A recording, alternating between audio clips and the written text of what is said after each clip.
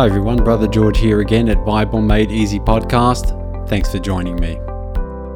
If you want to achieve great things, if you want to make a mark in this world, if you want to leave a lasting legacy behind at the end of your life, you can't just let life pass you by.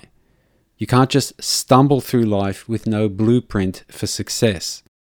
Anything great that was ever achieved was done with a vision and a plan to carry it out. And the early days of the year is a great time to think about, pray about, and put such plans into action.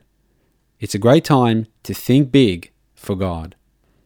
As Jesus said in Matthew 9:38 and 39, "The harvest is plentiful, but the laborers are few. Therefore pray earnestly to the Lord of the harvest to send out laborers into his harvest." There's always a shortage of people willing to step into the arena and do their bit to fill the massive needs of his work on earth. You might feel unqualified, inexperienced, or incapable, but God is in no way constrained by human limitations. In fact, he's an absolute specialist in taking the weakest and most unlikely people and using them to perform tremendous exploits. Speaking to the early Christians in 1 Corinthians 1:26 through 29, the Apostle Paul made this very clear. He said, "For you see your calling, brethren, that not many wise according to the flesh, not many mighty, not many noble are called. But God has chosen the foolish things of the world to put to shame the wise. And God has chosen the weak things of the world to put to shame the things which are mighty. And the base things of the world and the things which are despised, God has chosen." This means that God is able to greatly use nobodies like you and me to do big things for him. And the Bible is littered with examples of God plucking willing unknowns from obscurity, thrusting them into the spotlight, and empowering them to perform mighty exploits. The patriarch Abraham was a nobody Chaldean, that's from modern-day southern Iraq, to whom God said, "Leave your country, your people, and your father's household, and go to the land I will show you.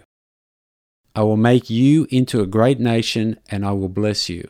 And in your offspring shall all the nations of the earth be blessed." Well, Abraham believed and obeyed and became the forefather of the billions of adherents to the Abrahamic faiths, Christianity, Judaism, and Islam. Moses was raised in the household of Pharaoh, the ruler of the mighty Egyptian empire, but having killed an Egyptian slave master in a fit of rage at injustice, he had to flee for his life and spend 40 years in exile and obscurity before God called him to return to Egypt for an epic showdown with Pharaoh in order to deliver millions of Hebrews from slavery. By the time God called him, he was completely devoid of self-confidence.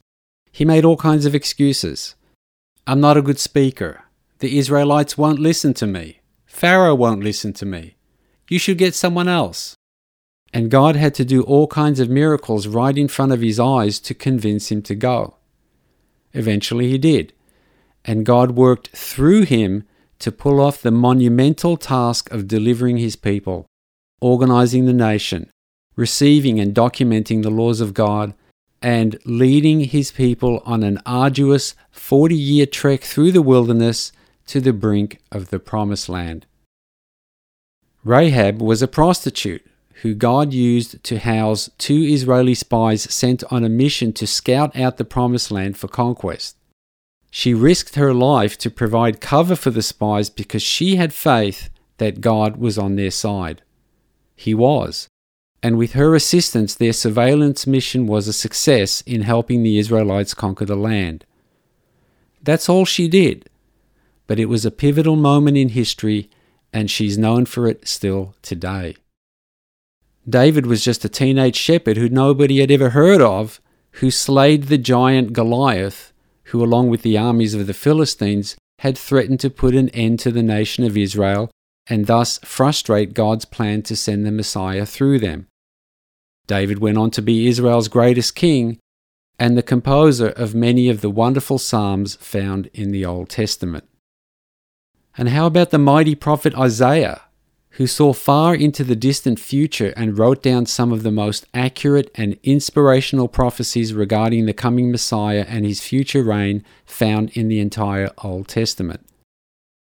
When the Lord appeared to him to call him to prophesy, he felt so unworthy, so wretched, that he cried out, "Woe is me, for I am ruined, because I am a man of unclean lips, and I live among a people of unclean lips."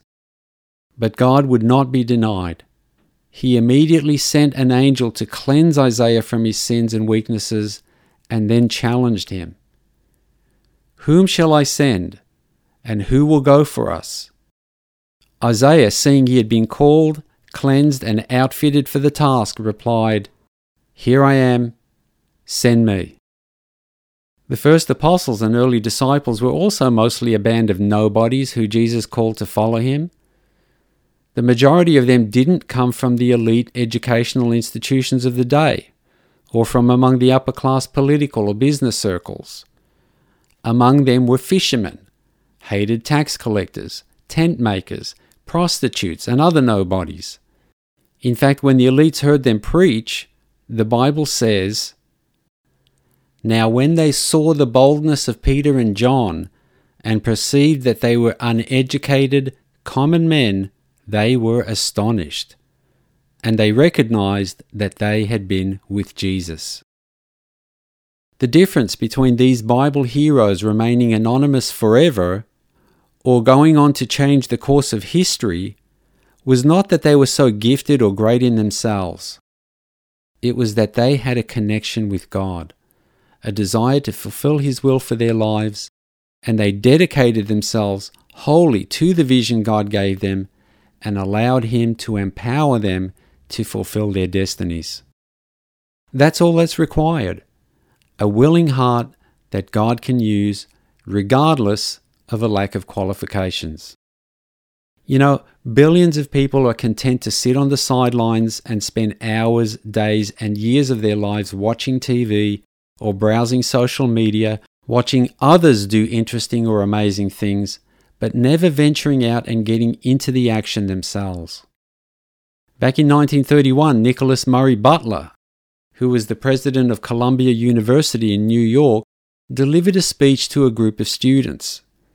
He said, "The vast population of this earth may readily be divided into 3 groups. There are the few who make things happen, the many more who watch things happen, and the overwhelming majority who have no notion of what happens. Don't be part of the last 2 groups. God has a job for you, and you can carry it out. Here's how. 1. Get connected with God. If you're not already a Christian, then get connected today. Receive Jesus as your Savior and see how He can use you to make a positive difference in the world. 2. Seek His will for your life. Find out what God wants you to do, look at the needs around you, and meet them. It doesn't have to be earth-shaking. It can be just whatever He puts right in front of you. 3. Yield your life to Him. Put Him first before other pursuits. 4. Recognize your strengths and use them. 5. Minimize your weaknesses and distractions. 6. Expand your vision. Think bigger than you used to. Make ambitious but realistic plans. And 7. Don't be afraid to take risks. Better to try and fail than not to try at all. And remember Ephesians 3:20, which tells us that God is able to do far more abundantly than all we ask or think, according to the power at work within us. I hope this motivates and encourages you to think big for God right now at the beginning of the new year. May He bless all that you endeavor to do for Him and keep you all in His care. If you haven't already, please be sure to hit the subscribe and like buttons right now before you go off to do something else. Thanks. See you all next time. Bye.